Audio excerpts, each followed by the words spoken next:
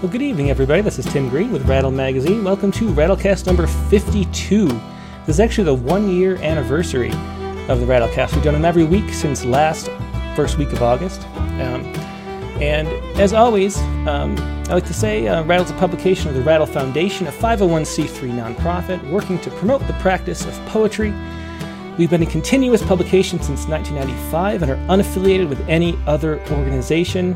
We just do this because we love poetry, which is why we do everything that we do.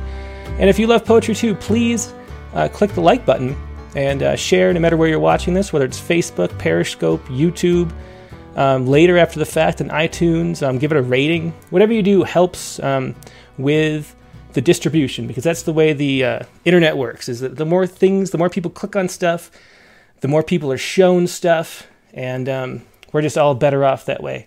Now, tonight's guest is a great guest for the one-year anniversary of the Rattlecast, because it's James Ragan, who has real ties to Rattle, going way back. So we'll talk about that a little bit, maybe.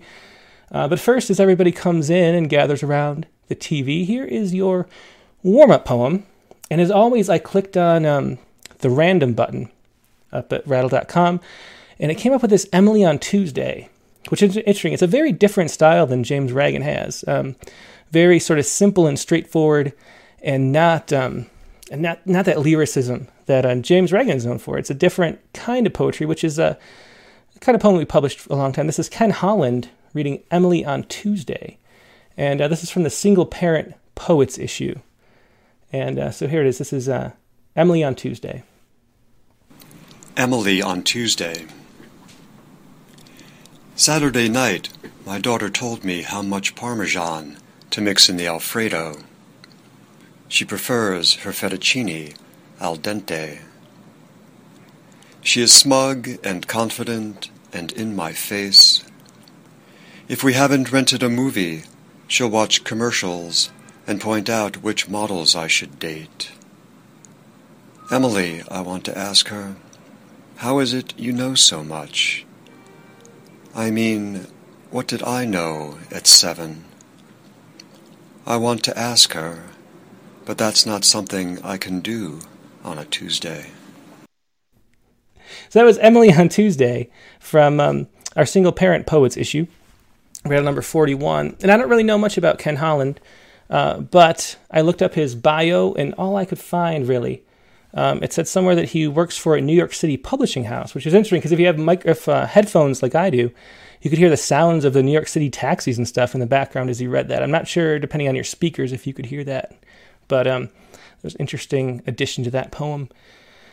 Now, as I mentioned, our guest for today is James Ragan. And James Ragan is, he was interviewed in Rattle number 12. He's an internationally recognized poet, playwright, screenwriter, and essayist. He's got a PhD from Ohio University and 2 honorary PhDs. He was the director of the professional writing program at USC. He's been teaching for 27 summers as distinguished professor of poetry and film at Charles U in Prague. He's published in 15 languages, 30 anthologies, and has authored 10 books of poetry, including The Hunger Wall, Too Long a Solitude, and his most recent here, The Chanter's Reed, which just came out. And he's a poet who's really been around the world and done some amazing things in literature, and we'll talk about some of that later. Also in film and drama. In his newest book here, I'll show it on the screen, is The Chanter's Reed, which is just out from Salmon Poetry. You can find that at salmonpoetry.com. And here he is, James Ragan. Hey, Jim, how you doing? How are you doing, Tim? It's a pleasure to be here. The pleasure is mine. So one of the things, just to start out, I was wondering, you have an intimate connection with Rattle, and I'm not sure how much this story is apocryphal or how much is true, but as I heard it, Alan Fox, who founded Rattle, for those watching at home, was a real estate man and a lawyer, and met you on a cruise around 1990 or so, mm-hmm. and you talked him into going to the MPW program at USC, and then he loved it, and so ended up taking classes with Jack Grapes after he graduated with his MPW, and that's where Rattle came from. So if you didn't meet him on a cruise, there might not be a Rattle. It's completely possible. It's one of those strange coincidences. That's the story I heard. Is that story true? Well, that part of it, I'm sure, is the wonderful part of it was Alan became a student of mine, and he also did his thesis with me, his graduate master's degree thesis, and we became friends from that point on. We've been lifelong friends, going back to those years. So, and he was a great, how do you say, philanthropist and contributor to our program in terms of scholarships, everything. So. This is not a surprise to me of how much effort and vision he had in even starting Rattle. He became a wonderful poet, published and has done so well. Has done his own share of interviews all over the world. So I'm a great admirer of Alan's. Well, do you want to start us out with a poem? You wanted to read for each of us first. Is that what you want to start out with? Yeah, I'll do that because it says something about the world travels that I've been fortunate enough to do. And in this case, I was invited to go to, it was in the Far East. I had to go and read for the Prime Minister there of Korea. And I realized how much traveling I had been doing and how busy it was and how exhausting it was. So when I came back home, I remember my son Jameson was on the floor playing with knights and castles and jumping things over. I remember getting down with him and doing it and thinking, this is simplicity. This is the life I want. This is wonderful. So I wrote it to him and for him and about that. And so when people say, would you live your life the same? I say, absolutely. But I pay attention to the simple things. And so this is called If for Each of Us. If for each of us, a rope could swing us long and light across the widening trough of all that fails us in our lives, I would want to land upon the Isle of Echo, lush with repetition, green with being original in birth, and twice the twin, a wave might dance along the scurry. I would want a canyon tall for hawks to carry long the deep tattoo of voices on the air. I would want an ear to hear what words to read again to memory, what verse to carol, thoughts to root. Before the sparrow's flight the mind has taken comes to rest on truth. I would want to hear a vowel repeat in consonance with alliteration's frothy throat. And should the landing fill its footing, I would want to know what inspiration in shorter flight one syllable might repeat, as in the swash the flat stone makes to skip across the light in water, or the voice the wind gives to birch and linden. I would want the distance to all understanding to narrow just enough to fail at failure. I would want a melody of chances to learn to love again what first I dreamed, free as wonder, soft as touch, and of all things simple, to care again for them as much. It's a beautiful poem, as all your poems are, Jim. You have such an elegant style, and so lyrical. Well, the important thing about this poem, too, is I read it in many of the countries I had been invited to read at or visit, and many of the ambassadors would always ask, including one American president, asked to have the copy of that poem because of the one line, I would want the distance to all understanding to narrow just enough to fail at failure. Because this is what they as diplomats were trying to do. Yeah, that's such a great line. And that's what I was about to say, is that so much of your poetry has those amazing lines that are very memorable and original. And so I've always wondered about your creative process. How many revisions do you go through with these poems? Are you a very slow writer? Because it feels like you really put every word through the ringer, And I do, Tim. You've got it right. I remember even talking about Alan and meeting him on a cruise. I was asked to be a speaker on many of the cruises from Amsterdam to Budapest. I had to do them from Moscow to St. Petersburg. And so when they learned, oh my God, our speaker is a poet. Oh my God, this is going to be horrible. I win them the first night. I say to them, look, it takes me sometimes 30 to 50 revisions on a poem. And sometimes it'll take me 6 months to a year to find the poem. Now, I'll be writing on others at the same time. But the important thing is sometimes a poem will just come and hit, and I'll have it in 2 weeks to 3. But if it takes me 50 revisions to find that poem, or 6 months to a year to find it. And why would I expect you to get it in one reading? And they all go, oh my God, you mean we're not stupid? No, read the poem again and again. And this is what I do. That's part of my process. I want to hear it. I want to hear what's extraneous. I want to hear the music or the rhythm or the image. And I visualize it at the same time. And I said, and you know, on these cruises, they would corral me in the hallways and say, "Look, I wrote another poem." So I never did that again.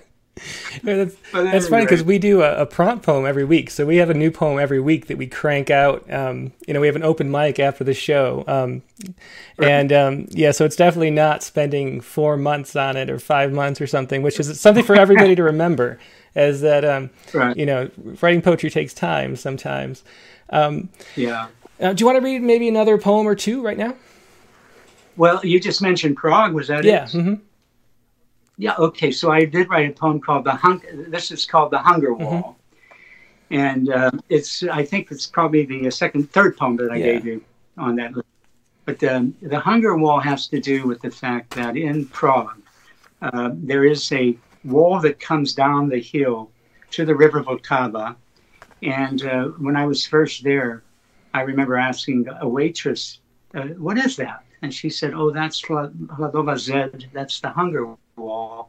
King Charles IV felt sorry for the poor, so he had them build this wall just so he could pay them. So it was the first public works project in history, something we need right now, by the way. But anyway, so in knowing this, we had just gone through our riots in Los Angeles. I guess it was around 1994. Was that what it was? 1992, 94. And we were suffering through that. And it was a kind of widening abyss between the rich and the poor. So that when I went over to Prague to teach that summer, that was the summer that Slovakia had split from the Czech Republic in a similar way. Poorer Slovakia from the richer Prague, Czech Republic. So the poem came out of that. It's called The Hunger Wall. And I do, enjoy reading this too, because Václav Havel, who I had befriended on a literary level, was very much enamored of the poem. He really did like this poem. After walking to the bridge at Karlova, we found the river where at dusk the swans dipped their beaks into the falls for sanctuary. The trees close in for shade. We gaze through the opposite hill, a single light from a room growing thick with sadness. Solemn smoke now cooked the evening meal. We were just about to treat our hunger well when, out of sunlight undeclared, a shaded mass of stone began to stretch its neck along the slope. It would scan the water for a quarter hour before the foliage rubbed its throat, some internal hunger now assuaged. For only moments, then again, the impulse thumbed like whalebone on a drum. The poplars began to rustle. A hawk, spiraling like an aspen deep in chatter, betrayed its nest to block the sun. The dam below rose up to boulder water, as if to show how easily wars are won.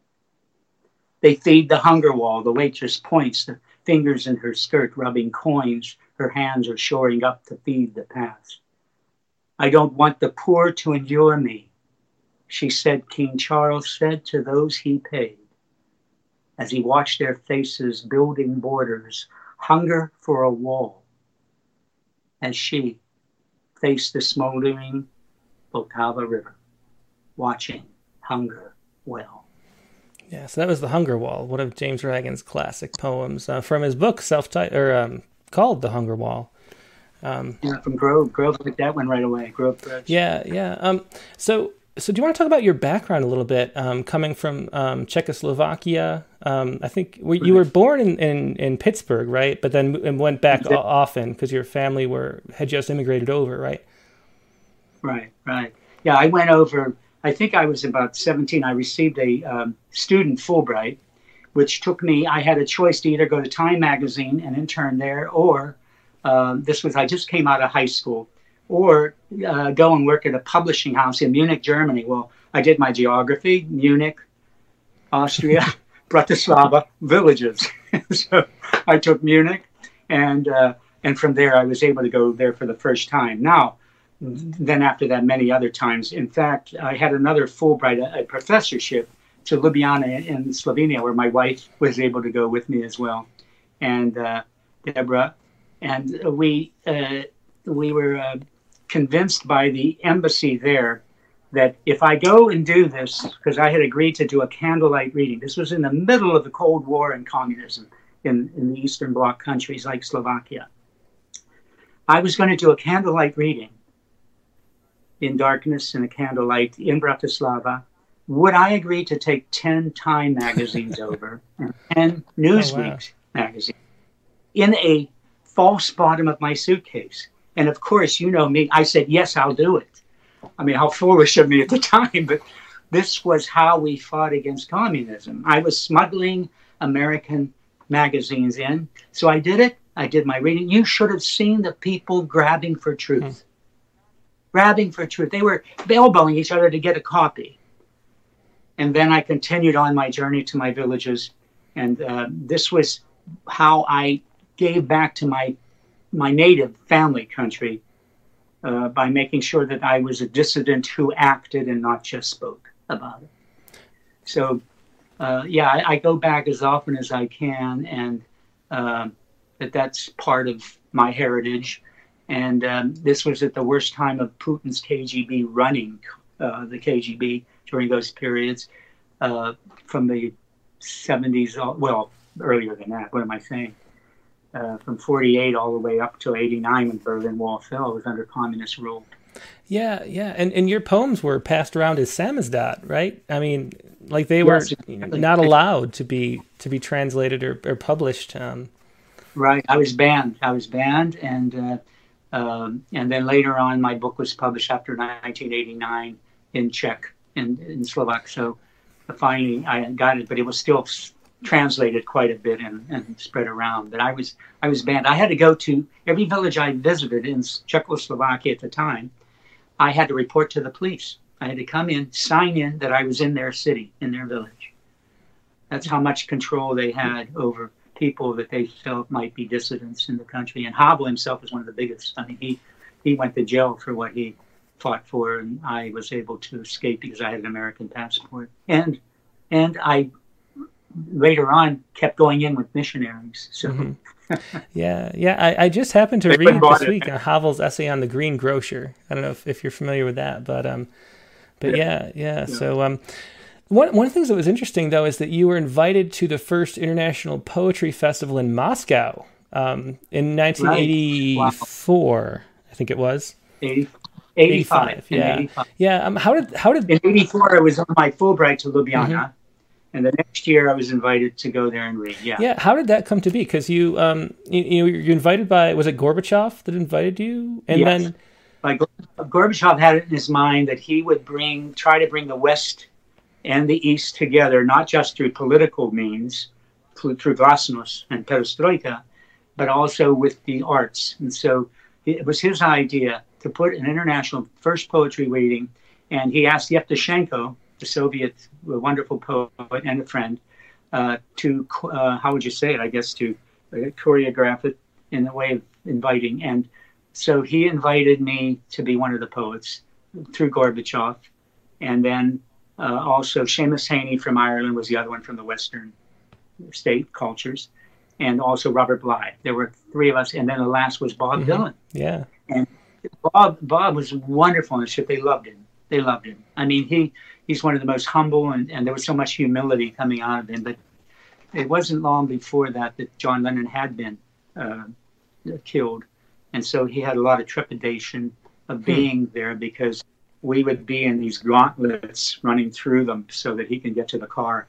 And the people just wanted autographs and all, but he was wonderful about it. But I did something there that I remember when I left. When I read right after him, and I'm thinking, oh my God. Can you imagine the audience, Tim, looking at the stage and going, oh my God, there's Seamus Heaney, Nobel Prize winner, Robert Bly, Bob Dylan, my God. Who the hell is that? That was me. So I'm following Dylan and they're loving him. And I realized that, wait a minute, I speak Russian. I knew, because my first language is Slovak. We only spoke it at home. And I knew with my studies in Russian, some of it was similar. So I got up in front of this 10,000 people in a hockey stadium. And I said, Moi matka I otec narodzili, my mother and father were born in Slovakia. Yevgeny Yevtushenko, who was my translator, narodzil v Moskve, in Moscow. Un moi brat. He is my brother. The place went crazy.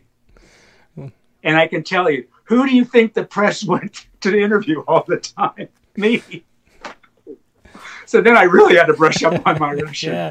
But Dylan was so kind. I remember coming off stage, he said, Jim, and I know he doesn't mind my repeating this because it showed so much of his humility. He said, Jim, I don't belong here. I said, you don't belong here. What are you talking about? You've read to 100,000 people at the Coliseum. He said, no. These are world-class poets. I'm a songwriter. And when he said that, later on, the LA Times I was reviewing for them asked if I would review his collected lyrics for his music. And in it, I started with that little anecdote and showed where all his poetry was. Yeah. It's kind of visionary. He'd end up becoming, of course, a Nobel laureate in literature. Prize winner, Nobel Prize winner. I was right way back then. And he was my seatmate. He was my seatmate at times on our buses when they were touring us through the whole country. We went everywhere in Russia because Deborah, my wife, was pregnant with our first daughter, Tara, and so couldn't make the trip. But I used to sit with Dylan, and so we got to be, on very good terms in a very social way. And but I admired him, and I was the first to want to congratulate him for the Nobel, especially. Yeah, and what was it like reading for 10,000 people, which very few poets can relate to? Like normally at a reading, you would you sort of connect and like make eye contact with certain people, and there's only like 20 people in the room usually. What is it like for a stadium? Well, what happened too was the Russian poets read also, not just four of us from the West. And so they made it much more comfortable for us in many ways. And I felt the confidence with Yevtushenko there that we were there as diplomats in our own way, as ambassadors of the arts our own way, because we had to meet with all the writers and all of that.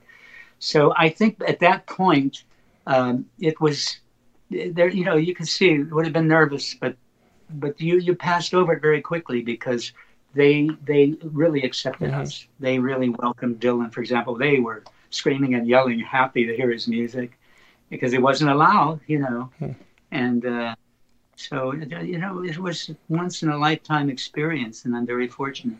Yeah. Such a great.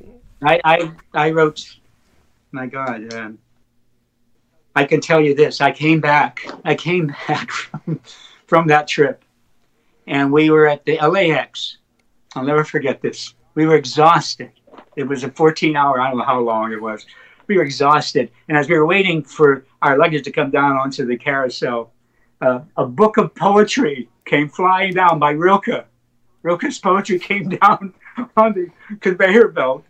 And I can watch all the people looking at this book and then back to their luggage. And then there was the book and then the luggage. There was the book. There was the luggage. And I thought, oh, my God, this was probably the first time most of them were actually forced to acknowledge literature. Well, you have that poem. I wrote a poem. I'll read it. Do you want to read that? Like. Rilke on the conveyor belt at LAX. Okay, let me find it first. I love this poem. It's been translated quite a bit. I think it's just because of the subject matter. But it's one I like. A rick of pages, it falls hardly noticed into motion. And down the track unspined, it cycles time between a rucksack and laundry. A book no thicker than a wallet or a comb. It is the unworthy carry-on newly bought, colliding with a carpet bag or streamer on the unlikely navigation into being where it's not. Each passenger has watched it circle more than once, a bold intrusion into the archipelago of things familiar. There's no fixed point of concentration, no laughter, no elation when the eyes dissect the slow descent of baggage into orbit. As if by taking up an arm strap, each handler slews a body to the spars of his shoulder. Had Rilke himself fallen, unbound, lying in the United States, he would have passed unnoticed by the baggage check or porter, who failed to think it odd or such a pity to tag him at the lost and found? How many miles had his words trespassed? How many cities alive, unread among so many ports of authority? A gold leaf of art, so grand in the pall of memory, it gives the mind encouragement to survive. Unless, unsung like a soldier's duffel duty bound, fear spreads its tarp along the spine of language. Creation can end this way, abrupt or final, like travel to the ends of the world with no intent or vision, but destination. Yeah, that's one of my... And that I specifically wrote about the censorship that was running in not only in Russia and Soviet Union and in Czechoslovakia and the rest of them, but also I think I've forgotten the congressman who was introducing censorship into the schools and the libraries and stopping books from being read. So the book really that last stanza dealt with that part. Yeah, that plays into something I was going to ask about, because the idea of reading in front of 10,000 people in other countries and being so loved, like you're so supported by the government of Czechoslovakia, more than any poet probably in the United States is supported by the government here, I think. Why do you think it is that poetry is appreciated more, especially in Eastern European countries, but South American countries too? Yeah. I think it just gets back to that word truth. It just starts there.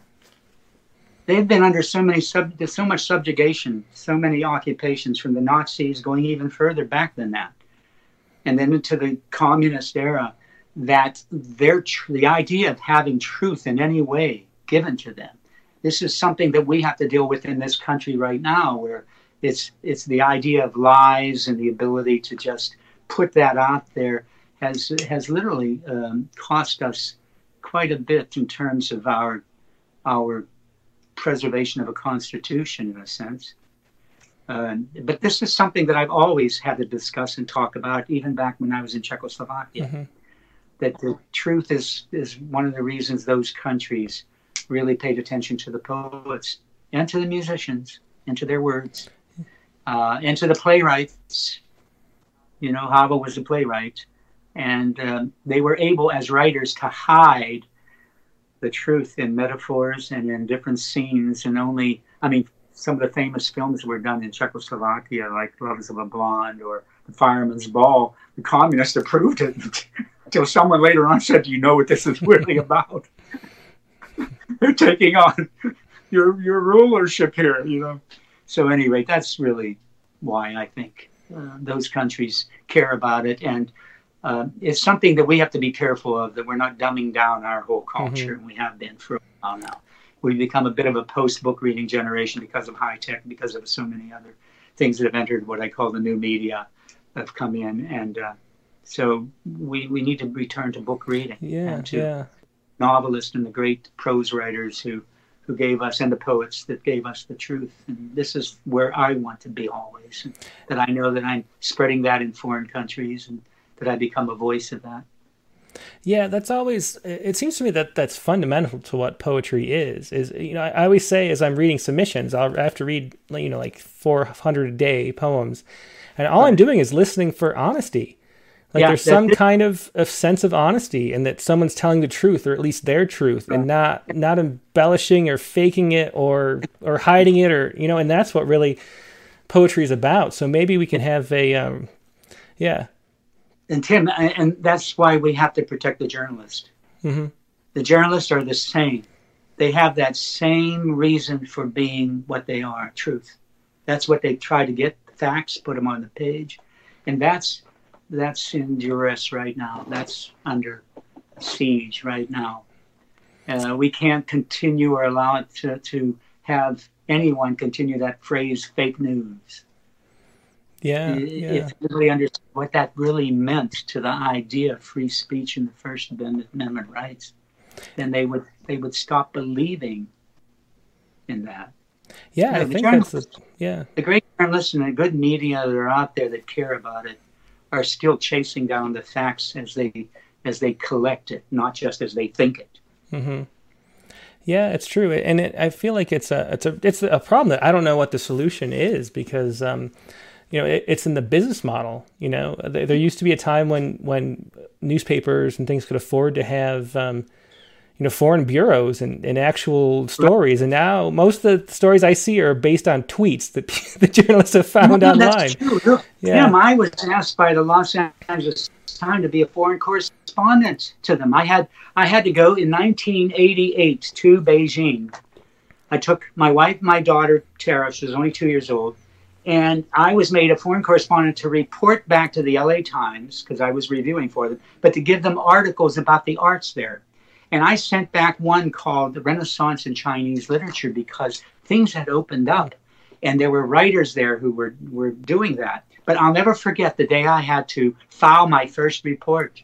And I went to the bureau there in Beijing, and I think his name was Holland, his last name. He said to me, okay, do you have the print? Yeah, I had typed everything up. He said, okay, I want you to type it in here right now. Okay. And he said, now push that button. Okay, push it. It's in print. And it was in the Saturday edition. I mean, and that was something that was closed down later, I think, that they really came after the journalist later, but that was in 88. And what do you think happened? Not long after, in 1989, the Tiananmen Square happened, and we were asked to leave. I was one of the Fulbright professors that was driven out of the country, and I'll never forget the fear we had that we were being taken to an airport. We were. And as it turns out, they blamed us, the Fulbrighters, for what happened in Tiananmen Square. And I can say that my wife and I were tears in our eyes on June 1st or 3rd when we saw people dying, because I myself told the students, this was a little known fact, but there was a culture minister who was very honest. The older octogenarians like Zhang Taoping and Li Peng were quite corrupt in many ways. So we said, look, if you want to honor him, take your poetry, take your fiction prose, and your guitars and some tents, and take it down into the square and do an old-fashioned sit-in like we did. You see, we did that during the Vietnam War. And they trusted me enough to do it. And so when they got stopped, and not just stopped, but killed many of them, I cried. I mean, because I felt, my God, I wish I could take those words back. But I knew what I meant might be good, and we thought we could.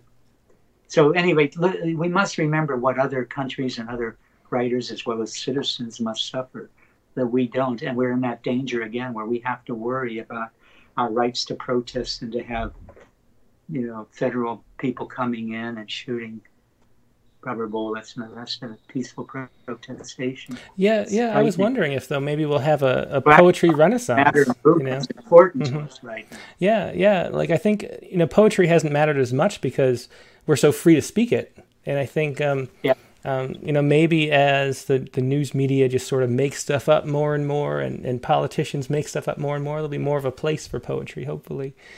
I agree. I've never stopped taking that on, and I still do. I remember even let me see if I have this poem "Rage" I wrote. I think I read it. I know I read it for you. It was at the Poets Respond right after George Floyd's killing.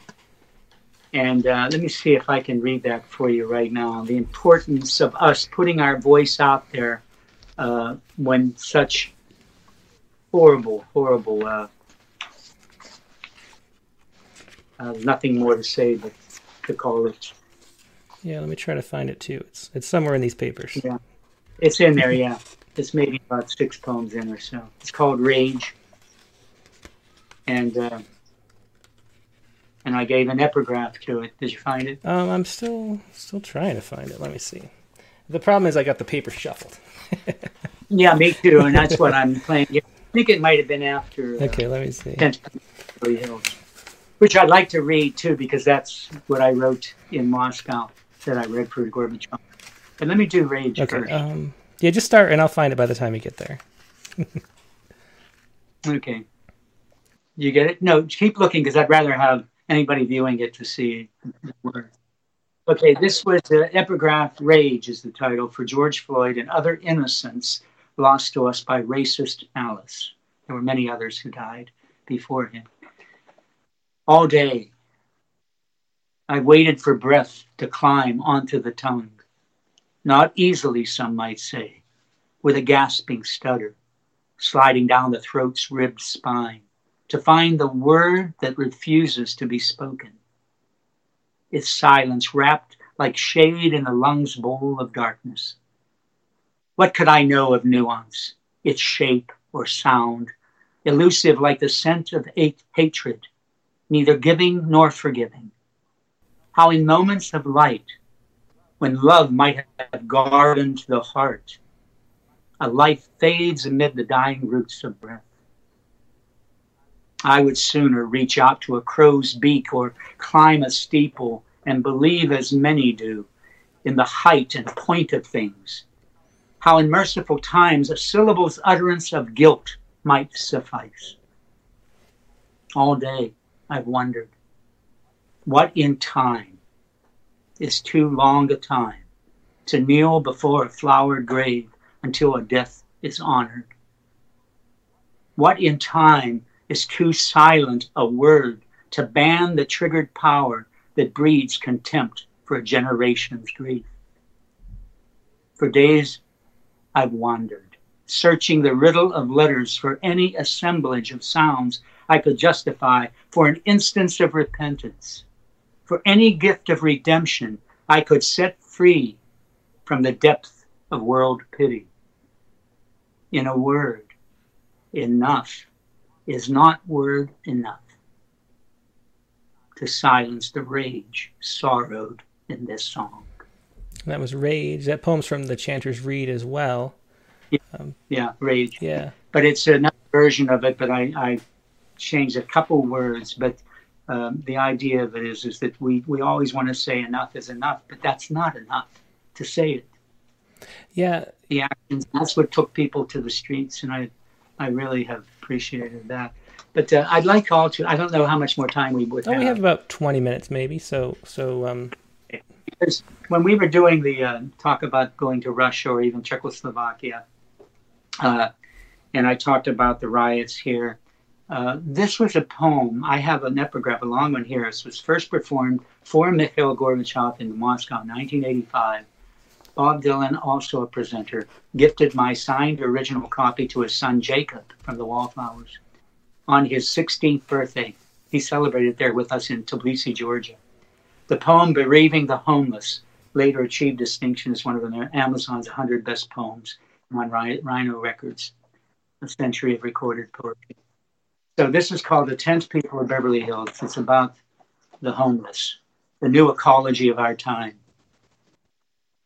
And I have a lot of pride in the fact that it was first read there in Moscow. And it was just after we witnessed the riots. Okay, well, I find it, so we're all set. Okay. The 10th People of Beverly Hills. Faceless on the Boulevard of Mirrors. North along the flats of Rodeo Drive, strip bald head mannequins. They come treading on the fears of high fashion, tense on their backs, and on their cheeks the beach black tar of tasteless chic. As if to dress were not enough, we would have them wipe our backhands slapped from their Rambo faces, and all through the supple stick-lash wands of their eyes, all through the wind whiskers of fishbone and sour cream, curdled by fame, they see along the deli box bins and fruit stalls of Wilshire Boulevard, the world and the room of their small walk space. They are never certain whether they merely ask to fill a role like memory in some thoughtful dream of place, or live always short of major in some dying minor sort of way. As if to live were time enough, we would have them end beyond their means. Hours long they scrabble onto walls and mirrors the words they would like to leave us, the haunted prints of thought falls, drifting out of mind's possession like nostalgia or grief. The world has lost its faith. There are no hobo kings or pioneers late to live by. When they lie above the windy steam of sewer grate, stream still and all mind gone, they warm their body holes to sleep. They wake to be awake. In the dreams of many who never took the road to gypsy sorrow, breathing is enough. It is a mistake to feel themselves alone, to fill their sky holes up with dark. There has never been a need for crying. The dying always say, once we move within the final inch of breath, there is no other. There are a million tents in the universe with holes we mistake for stars. Such a beautiful image there at the end. Yeah, and what it simply was just the tents that we see now filtering through the whole country, from the homeless. And when I read that there, that was very much in everybody's mind, because there were homeless all over Czechoslovakia, all over Europe as well. And so I'm glad it rang true to so many people, enough that I know where the original copy actually is. Yeah. But it's an important poem to me always to read it, because it's meant to somehow give us our conscience back in many ways. Yeah, I should say, if anybody has any questions for James Reagan, let me know in the chat window. I have both looking at Facebook and YouTube, if anybody has anything. A few people have mentioned your style of memorizing poems, which are really hard to do with non-rhymed poems. And it reminds me of, I just feel like you have a pride in your words that a lot of poets don't have, which is I think that's what has to do with memorizing, like the dignity that you feel when you read your words. There's no sense of a lot of poets, and myself included, feel like, oh wow, I'm trying to speak something original here, and you're sort of vulnerable in that act, but you have sort of a surety behind what you've written. Can you talk a little about how you developed that, or how you think of that? Well, let me put it this way. First of all, I remember being in Paris. I was having a drink at Dumago's. I looked off to my right, and there was Samuel Beckett writing at the Flora restaurant. And I remember saying, I want to be that. I want to be a cafe writer. So that took me into a whole other world. When I began to write in cafes, I have them all over the world, my favorite cafes where I will go automatically. And I study people. It's like a library walking by. So in a sense, that allows me, first of all, to draw on experience that maybe other people wouldn't have witnessed. Well, to go with that, there has to be a language that somehow will fit, that has to fit that subject matter. And that's what I liked how you said that. But there's an integrity in the language I tried to choose. And they're coming from the real experience of me watching them rather than just imagining, of my being there. Another thing is this, in terms of reciting, I like what T.S. Eliot said. He says, you must never remember the poem, you must relive the poem. So when I read, I try to relive the experience that ignited the impulse behind the poem. That way, in every reading I do, it will be different, because I will go back into it and I will feel things. I mean, there's a poem here that I wrote for my two daughters, Tara and Mara, and it's called The Astonishment of Living.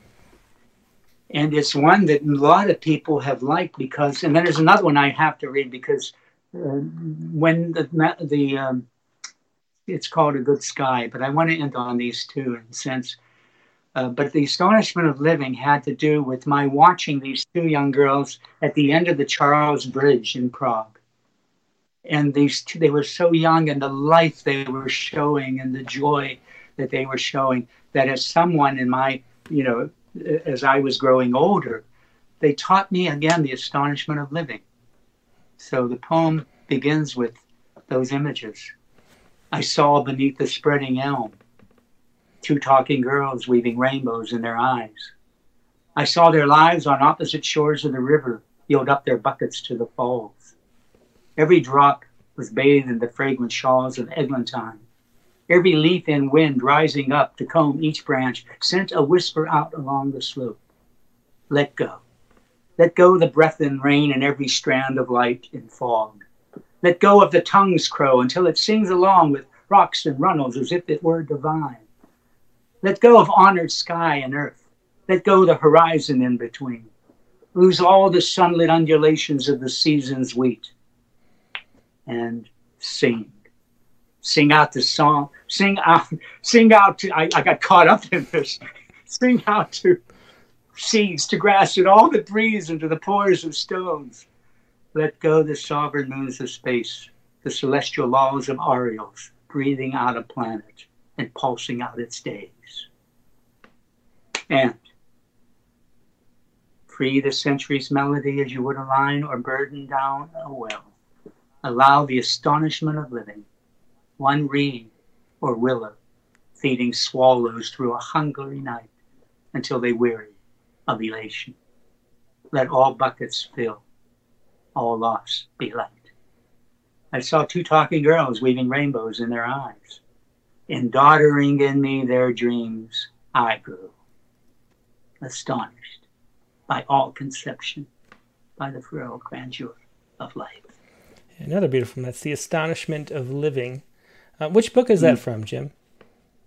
That one should have been in either Illusions. I think it was in Illusions from Grove Atlantic. Well, it's a good segue to Dick Westheimer's question. He asks, how has your poetic voice changed as you've grown older? Well, it has. It's made me understand more, I think, about a larger world that I still need to see. The voice is changing because the subject matter pretty much what is guiding everything I do. Is the subject matter is changing, the voice, the language of it changes. So, but I think that I've become in these days, especially when I see language faltering. You know, I wrote essays called Language in the Generation, where people, it's like everything's like, and people have lost the facility to come to some precision with understanding of language. And I'm trying to make sure that I go after that enough to bring it back so that people can hear a word or an image. That is something I wonder about. It's a strange thing, but I remember I was watching Lee Harvey Oswald in a debate about communism. And this is, old archival footage. And people were saying he wasn't too bright. And he was so much more eloquent than anybody on TV now in 1960 talking about communism in that old clip on the radio. Why do you think language has decayed like that? Well, I think, as I said earlier, that we've become a bit of a post-book reading generation. People don't read as much. So their facility to speak words and even to spell correctly. I mean, even in my program at USC, the first 20 years, I could tell the erudition of everyone coming in. But then this last 5 years or so, I could tell how many, my faculty was saying, my God, this person can't spell. What's wrong? Because they're using their computer's, dictionary that corrects them every time. Because they're not reading words enough to know that, that doesn't look right on the page. It must be misspelled. So book reading is one of the reasons I think we've lost. And we've gone to, we've lost the sense of communication. I give the story that I like to say about being on an underground in London. And I watched across from me, 11 people were lined up with their iPhones like this, they're looking down, never knowing who was next to them, earphones to block out the world. That wasn't us in my generation. That was not us. We engaged, we brought people in, we embraced. So in walks a girl. There was a seat next to me, and all she did was give me a slight smile like you would if you're going to take a seat next to somebody. She sat down. I lean over to her and I say, look across from you. She looks over, and she could see her eyes go down the 11 people, and she started laughing like I did. It looked like a director had set them up like that. And then she looks at me and says, are you American? I said, yeah. She says, what are you doing in London? I said, I'm going to read at the Pentameters Theater tonight. I love the Pentameters Theater. Can I come? Be my guest. Can I bring my sister? Absolutely, bring her too. Afterward, we in a group went out. She's studying at Oxford, right? She loves poetry. She has her boyfriend and her. They get me invited to Oxford to do a reading because of one smile. Oh, wow. One moment of communication. How many people are passing through life and forgetting to engage other people in correspondence and in language and in communication? Yeah, I feel like I watched that transition happen in real time because I had, when my kids were, 2 to 4 or so, we'd go to the playground all the time. And increasingly, just over the years, it got a little harder and a little harder to make small talk with the other parents. Like, they would just be staring at their phones. And I had some interesting conversations, but really over those couple years, it became harder and harder to have anybody who was interested in the world except for in their phones. So it is, things are changing fast. This is what I like about you, Tim, and what you do. This is your form of making communication happen. This is what has been lost in people like you, or what I tried to do with taking my poetry to the world and not just sit here in libraries only. It's my effort to communicate and make sure that people understand that Americans still are worthy of a respect that we had over so many centuries and years. But I remember, here's one that I want to at least get this one in. This was one called A Good Sky. And this was written when, first of all, when my brother and sister died about 8 months apart. And also when Václav Havel died. I remember this is a poem that I've liked sending it and giving it to those. And I just read it for the Slovak ambassador here, Pavel Šepelák, who just left after a wonderful tour of staying here in Los Angeles as a consul general. And I read it for him before he left, because no matter what tragedy has befallen you, no matter how despondent you must feel, there's still a good sky to look forward to. And that was the whole purpose of the poem. That no matter what tragedy, no matter what we experience, there's still a good sky to look forward to. I show you a good sky. It could hold a fleet of geese above a kite, sipping in a breeze. Defoliate the wind with leaves of cherry wood and hedge. It will blanket your sleep.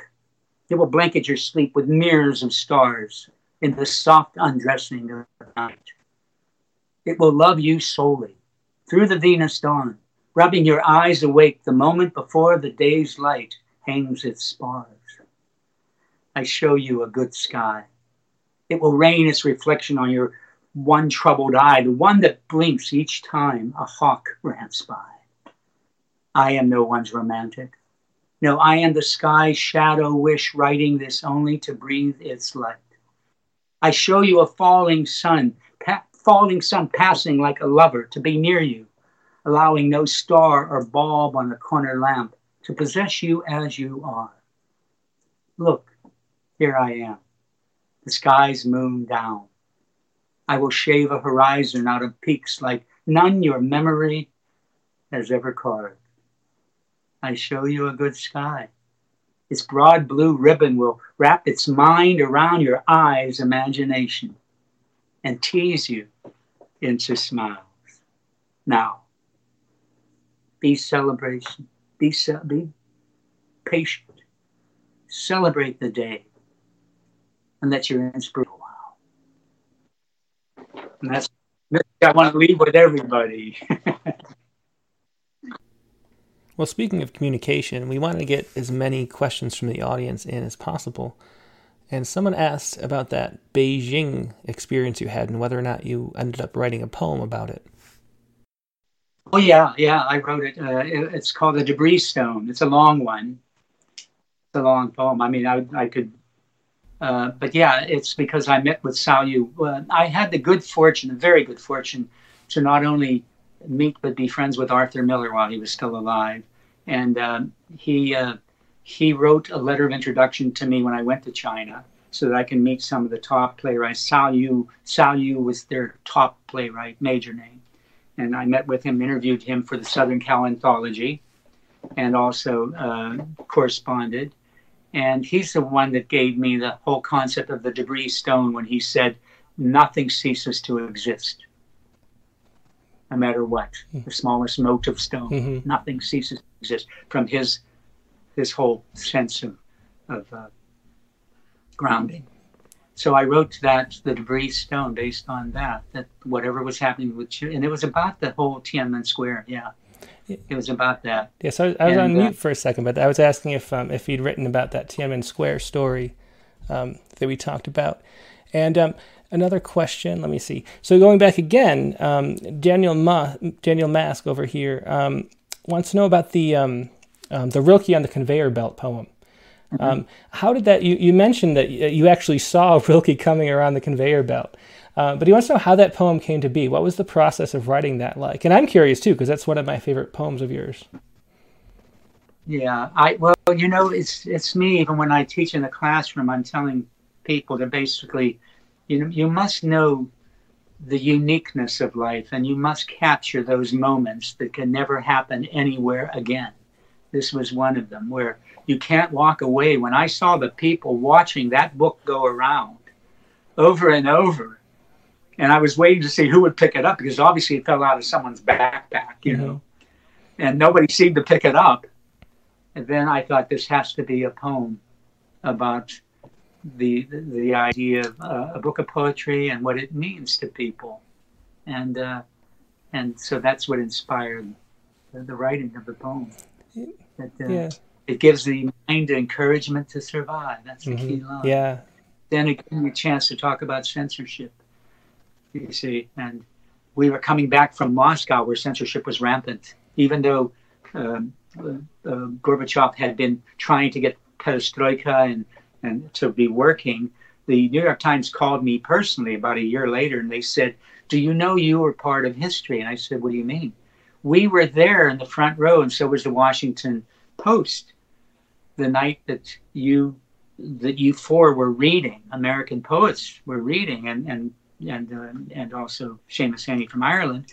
We didn't know then, as journalists, what we know now, that was Gorbachev's first foray into glasnost was that night. That made all the sense in the world. Yeah, wow. Because we were told this is true, we were told by the State Department not to go. I mean, we were told not to go. First of all, Dylan, they're going to use you. They're going to do this. They're going to follow you. They're going to do this and that. It didn't happen. No one censored me. I read those poems that I read. We each had 5 poems. Dylan had 5 songs. And no one ever changed a word or made me not read anything. So that was the first night that's what he had in mind, I think, Gorbachev, to bring artists from all over to speak their truths without being hampered, So that was the other reason, and then also the idea of the censorship and I'm trying to remember that congressman that introduced that, but it was rampant in our own country, One more audience question I wanted to pass along. Maureen Grady asks, what is your feeling Maureen, hi. Say hello to that beautiful girl, woman. Yeah, she asks, what is your feeling about human nature itself? Good or evil at its root? Look, that's a hard question to just have a simple answer for. First of all, when I would read Nietzsche, and when I was reading the existential authors and writers, Sartre and the rest of them I did philosophy as a minor in my college. I was so aware of what Nietzsche talked about when he said that we have 2 forces within us, and that's the irrational and the rational self, always tugging with each other. And sometimes the rational will win out, and sometimes the irrational does. And so sometimes I'm looking at human nature as being that there's, to me, an inherent grounding of morality in each person. But somewhere in our development, through parentage, through education, through ideologies, somewhere through that, those 2 forces begin to conflict with each other, and they grow more and more to become racism or to become ideologically, how would you say it, totalitarian governments. But to answer the question as simply as I can, I personally believe that we all have a moral grounding of goodness. I personally want to believe that. And I live my life that way. I care about people.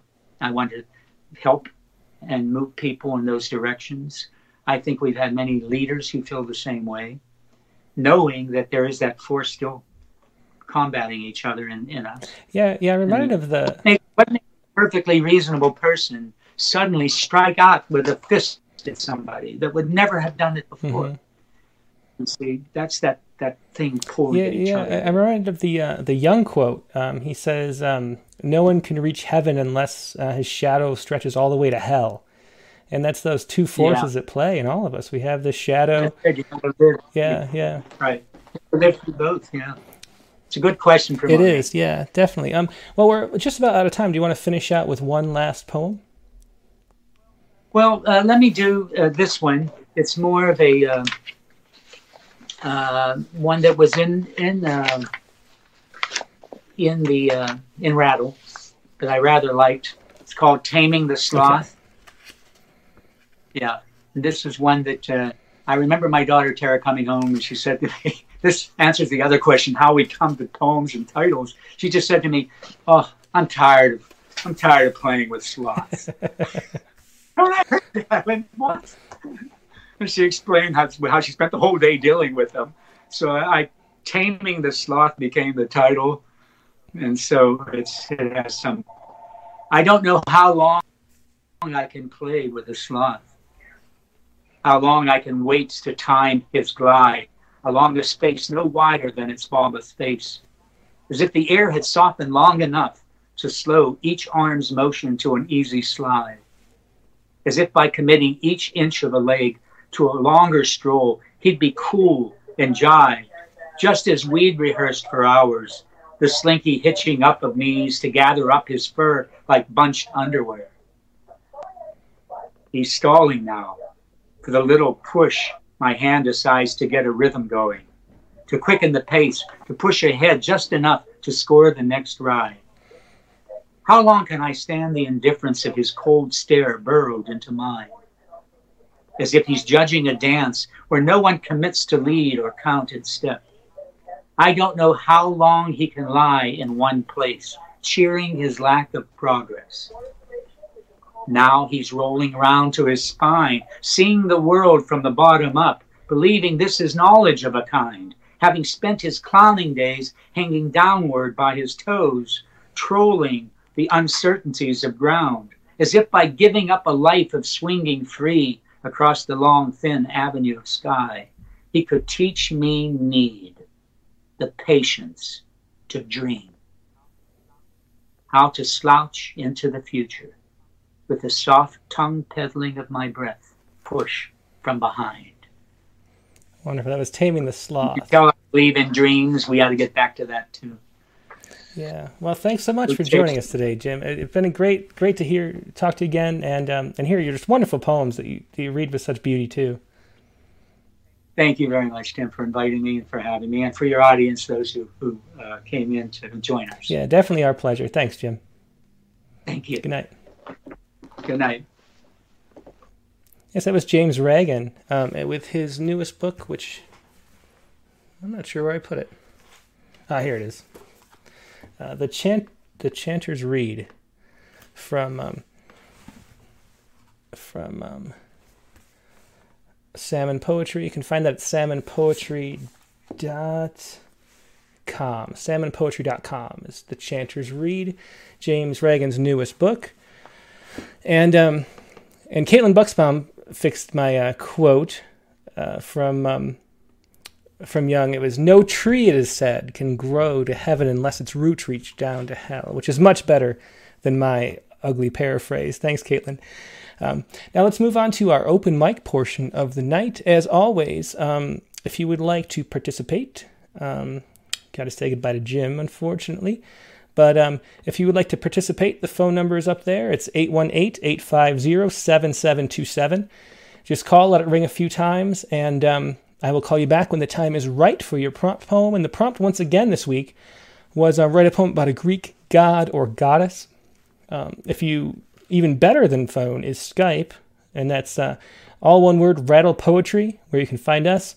Send me a chat message over Skype, and let me know you'd like me to call you, and I will call you back when the time is right. And you can email your poem so everybody can read along to openmic@rattle.com. So let's see. So once again, this week, the prompt was write a poem about a Greek god or goddess. And this week I didn't manage to write a poem, unfortunately. I'm sorry about that. This is production week for me, so I'm working like 60 hours a week. If you can't tell, I'm kind of tired. But here's Megan's poem. Megan came through. And her poem is Astrea Relocates. And from Wikipedia, here's the explanation. Astrea, the celestial virgin, was the last of the immortals to live with humans during the Golden Age. According to Ovid, Astrea abandoned the earth during the Iron Age. Fleeing from the new wickedness of humanity, she ascended to heaven to become the constellation Virgo. That's interesting. As I've mentioned on the show, I know nothing about Greek mythology. It's one of those big black holes in my brain where I've never learned anything about it. So I'd never heard of Astrea before. Apparently that's the Virgo constellation.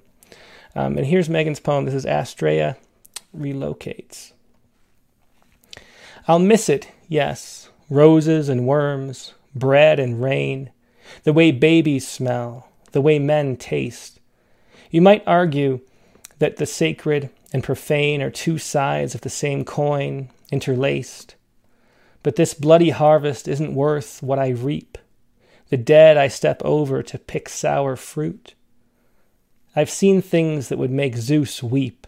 A goddess is a tricky thing to uproot. But I pluck myself out like a stubborn weed, and it's easy and sweet to say goodbye. Floating like a scattered seed, I leave peaches and lakes, desert and sky. My new place is dark, but I make it shine. I tell myself you were never really mine. There you go. There's Megan's poem about a Greek god or goddess, a sonnet. Back in the day, Megan never wrote in form, and now she's writing in form all the time, so that's cool to see too. Thanks, Megan, for that. Now let's see what you have to share with us tonight. We had a few people call in while we were going. Try to go in the order they were received, and first up is Caitlin Bucksbaum. Let me find Caitlin's poem. Hello. Hello, Caitlin. How are you doing tonight? Good. We had a nice, warm, sunny day up here today. So is that unusual this time of year? Kind of. It seems like historically, starting around July, it's pretty much just rain. Oh, really? And not hot. But today was nice. And I've been to a lot of poetry things online today. So, yay. Lots That's of awesome. Good things. Good day for poetry. So what was your Greek god or goddess? So I sort of wrote about Artemis. This poem was doing like triple duty for me because it was on a current event. And I was also experimenting with forms.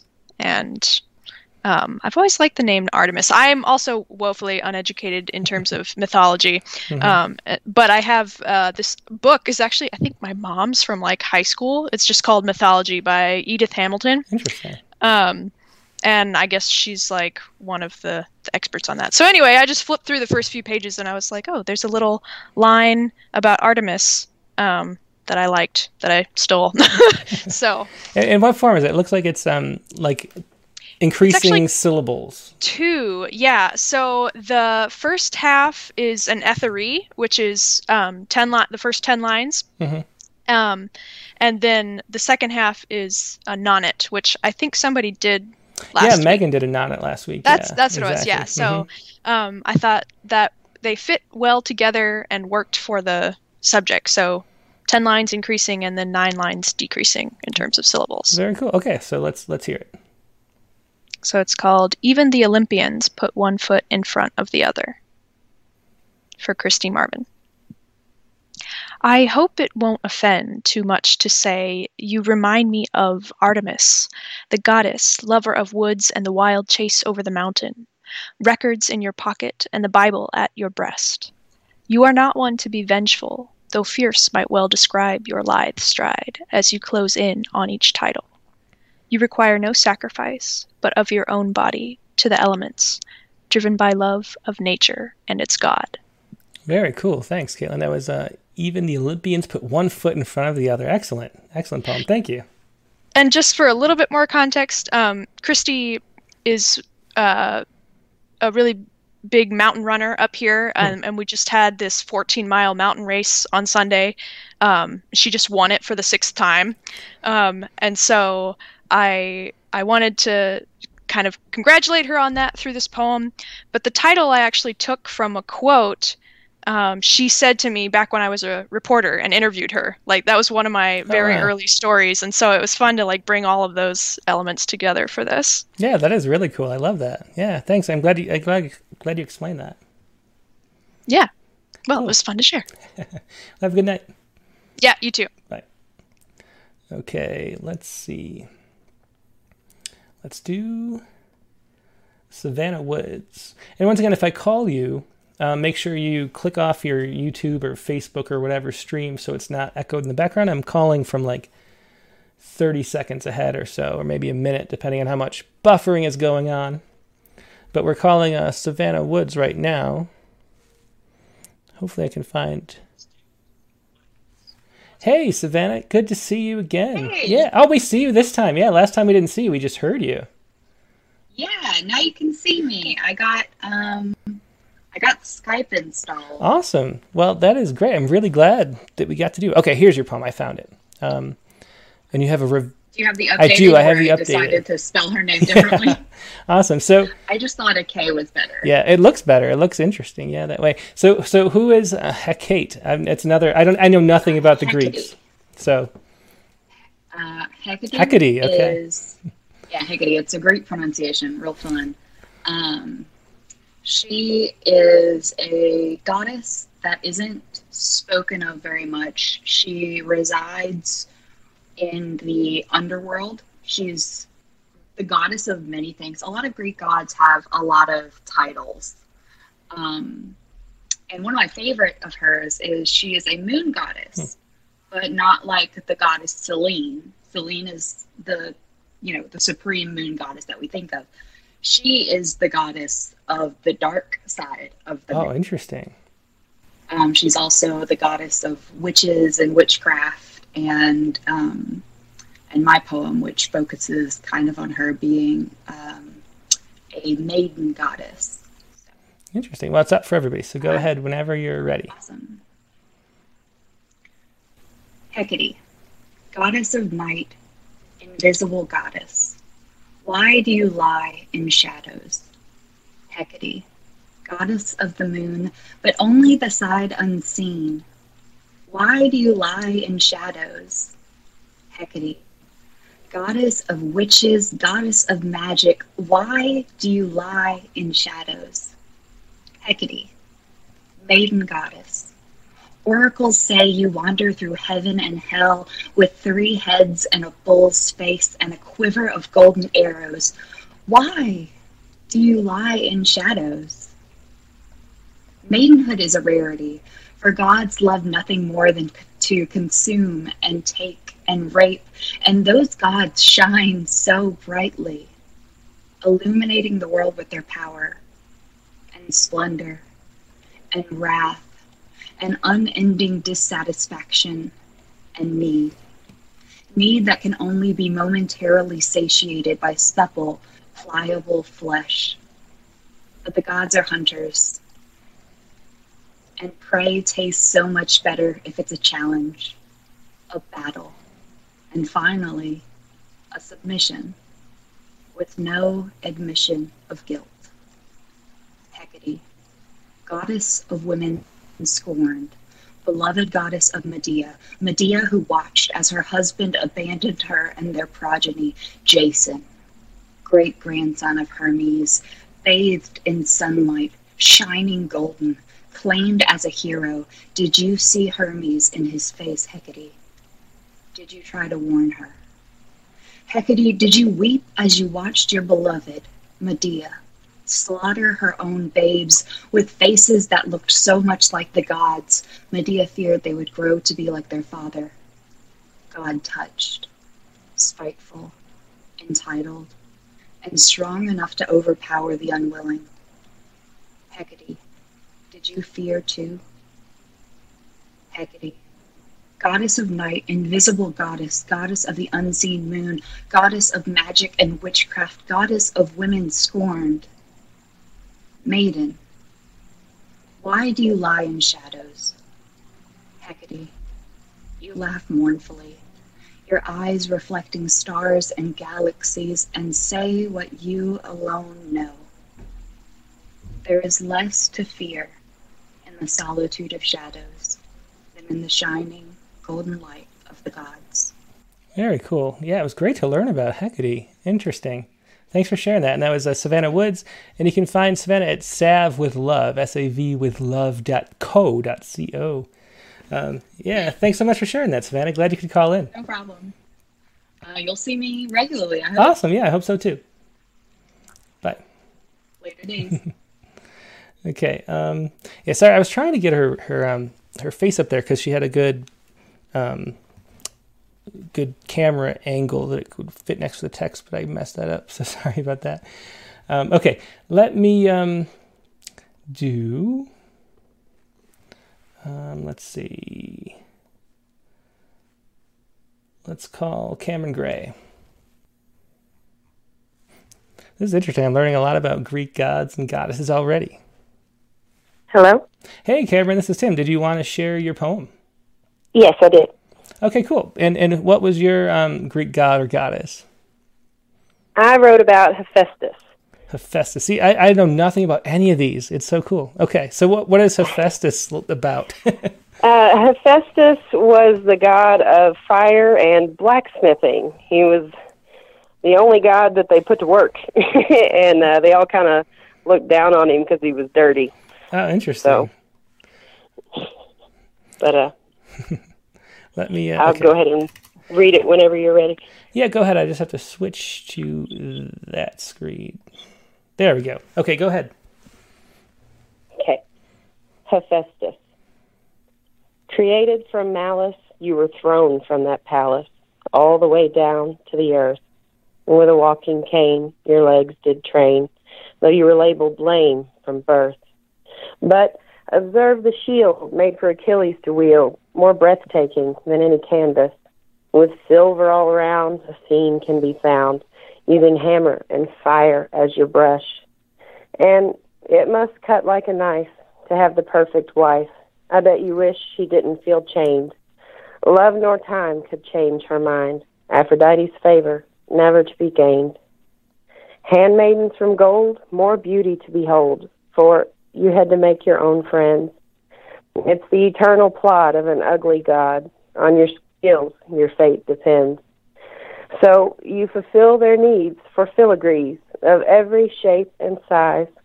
Still it will not fade what their minds have made behind those disdainful eyes. Very nice. Love the meter and rhyme. Thanks so much for sharing that. That was Cameron Gray with Hephaestus. Am I saying that right? Hephaestus. See, I can't even say Greek gods, let alone know who they are. Okay. Well, thanks for sharing that. That was cool. Thank you. Good night. Okay. Let's see. We haven't had Vicky Miko on. Let's try Vicky. And she has the Emperor Tarot. Let me see if I can get... Okay, let's call it Vicky and see if we can get her. Vicky, can you hear me already? Vicky, you there? Oh, here you go. Yeah. Hi. Hey, how you doing? Hi. Good. Wow. These poems are just incredible. I love them. Every single one. This has been a lot of fun already tonight. Yeah, thank you. So which Greek god or goddess did you write about? Well, it's tarot in the form of myth. And I wrote about the emperor. And the emperor in mythology is supposed to signify Zeus. And he is the god of inspiration and confidence and authority and self-sufficient authority for yourself mainly. But my poem is it's further from last week because I never wrote a limerick before, so it's a limerick. And it's also visual art. Yeah, I see that too. That's really cool. So I have it up for everybody whenever you're ready. Okay. The emperor reigns from a grand oak willow tree. Unwavering and bold, he conquers adversity.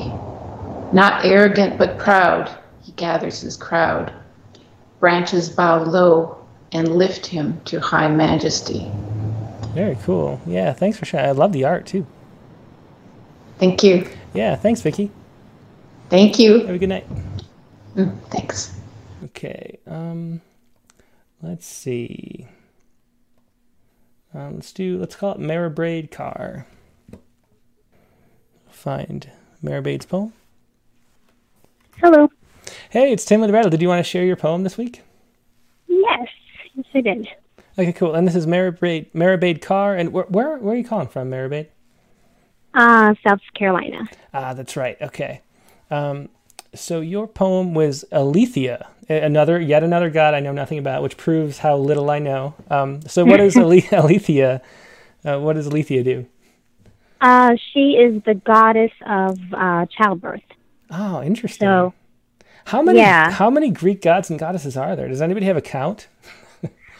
Is it thousands? I don't know. There was so many when I looked, when I was trying to find one. And I guess there's a bunch of different ones for each thing, and that's why usually we only hear about the main ones for each thing. But yeah, so this one, she's so she helps with labor, or if she's in a bad mood, she will slow labor. And I'm in my last trimester of pregnancy right now. Oh wow! Yeah, so congratulations, that's amazing. Yeah. When do you do? October 10th. Awesome. So 10 weeks. That's great. Yeah. Okay, so it's up whenever you're ready. Okay. Yep. She will bring you to me, glossy and dashing, out of view. My breath thick and dense like a fog. She will wait, though she tries to push you now, and I am plump and pulsing already. Recording the twinges of adjustment, Googling the weeks and your size, holding the pictures of you between my fingers, asking you to listen carefully, rest gently on my bladder. I should be asking her to come, not too soon, to make me into a sloth, then imbue me with a quickening, only after 40 weeks has crawled each inch of me. Oh, that's great. Thanks so much for sharing that. Is this your first child coming up? No, this is my fourth. Oh, okay, wow. Well, congratulations. That is awesome. Thank you. Excellent poem. Yeah, thanks for sharing that. Thanks. Good night. Bye. Okay, we have a little more time. Let's see. Let's do this 978 number. I don't know who that is. Gonna make sure to put whoever this is in my phone book. Hey, this is Tim with Rattle. Did you want to share a poem? Yes, this is Brenda Komarski. Ah, hey, Brenda. Good to hear from you. Let me try to find, let's see. Yeah, I sent it to... Yeah, I get it out here. Okay, cool. Okay, to Nyx, goddess of night. Yes, and let me tell you, it was very hard to pick part of her story to write about because she has so many children, and anyway, so I only picked one, and I'll read it. Okay. To Nyx, goddess of night. Born of chaos, you and your brother darkness birthed the day. In you I dream, light, and when I wake, you are gone. Your daughter takes my hand, leads me back to you, her mother's loving arms. Excellent. Thanks, Brenda. Very, very nice condensed poem. To Nyx, goddess of night. Yeah. Like I said, I had to condense because she has so many stories. She's the only goddess that Zeus was scared of because one of her children was Hypnos, who put Zeus to sleep. Anyway, so yeah. This was fun. This was fun. Thank you. Awesome. Thanks so much. All right. Bye-bye. Okay. Someone else just called. Let's see. Let's do Kathy Gibbons. She hasn't been on in a while. She's called a bunch of times tonight too, so make sure we get to Kathy. Find Kathy's poem too while we're letting the phone ring here. Hey, Kathy, it's Tim with Rattle. Did you want to share your poem? Sure, Tim. I'd love to. Great. And how are things doing down there in Houston? Well, we're doing okay. We're huddling in. Yeah. Cuddling in at home. And I just wanted to say thank you for tonight's reading, James Reagan. It was just reading my poem will seem frivolous after hearing. I came to tears at least twice during his reading, so thank you for that. Oh, yeah, my pleasure. He's one of the most, austere, elegant kind of poets writing today, I think. Yeah. Sure, yeah. Yeah. So Crazy and Amazing Graces, what are those two of the graces?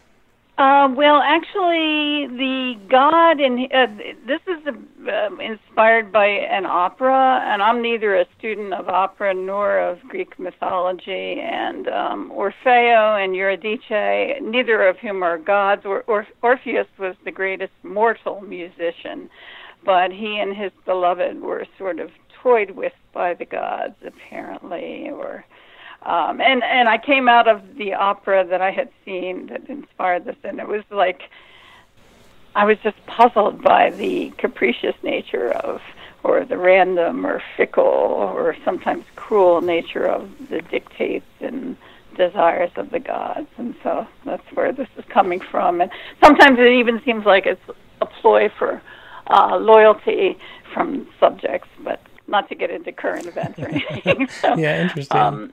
Yeah. But and also the title and the last line are a kind of an homage to a film from 1980 called The Gods Must Be Crazy, and in that I took a lesson that beware gifts from above and beyond, and sometimes they come with caveats.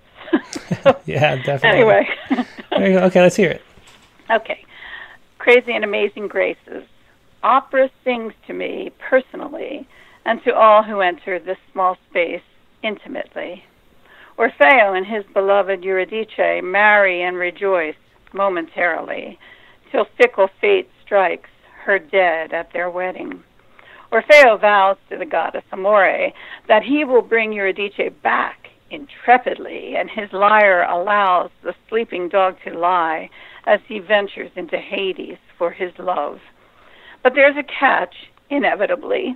He's not allowed to hold her or behold her until he brings her back from below, or she will die anew, yet he can't help but look foolishly. And she dies once again, and he grieves and he moans, and he wants to die himself, and he plays and sings and begs, and then Amore hears his prayer, and she honors his last wishes, and Eurydice comes alive, and all rejoice once more until the next time, at the beck and call and whim and fancy of those gods who must be crazy. Yeah, you can hear the contemporary events kind of undertones in that one for sure. Thanks so much for sharing that, Kathy. Thank you, Tim. Okay, Have a good evening. Yeah, you too. Bye. Okay, well, there are several people still in line, but I really have to get going tonight. I'm sorry I can't get to everybody. Tomorrow or tonight before I go to bed is the deadline for me to get the fall issue and chapbook to the printer. So I'm going to be up really late tonight, and I got to get the kids to bed and then work on that. But thanks to everybody who shared your poems. Really wonderful stuff. I like this prompt a lot. I wish I could have written a poem, but I just did not have time. But for next week, the prompt is... write a poem for which the title is a line from your favorite song. That's next week's prompt. That's Megan's prompt. Write a poem for which the title is a line from your favorite song. And before I do that, I'm going to have to figure out what my favorite song actually is. I don't know if I have a favorite song. I always have trouble figuring out what like a favorite of anything is. Like my kids are always asking like what my favorite color is. And I don't even understand, I guess, the concept of favorite. It doesn't really work with my brain or something. What would my favorite song be? I don't know. Well, I'll figure it out and then try to write something. But that is your task for this week. Write a poem for which the title is a line from your favorite song. And next week's guest is going to be Rena P. Espaillat. We interviewed her in Rattle, I think, number 38. We published her frequently. We have a translation of her, Bianin. What is her first name? A Spanish poet that Rena did. In the fall issue coming up that I'm working on tonight. Her most recent book is And After All. She's a wonderful formal poet, translator, and really one of the most wonderful people I know. I love Rena. So I'm really looking forward to talking to Rena next week. That's Tuesday, August 11th at 9 p.m. Eastern Time. And I will see you then. Hope you have a great night. I'll see you also for the critique of the week on Friday at 2 p.m. as always, and the open mic show. We're going to do a half an hour every Sunday, noon Eastern, 9 a.m. Pacific. But next up on the Rattlecast is once again Rena P. Espaillat. We'll see you then. Hope you have a great night. Talk to you soon. Goodbye.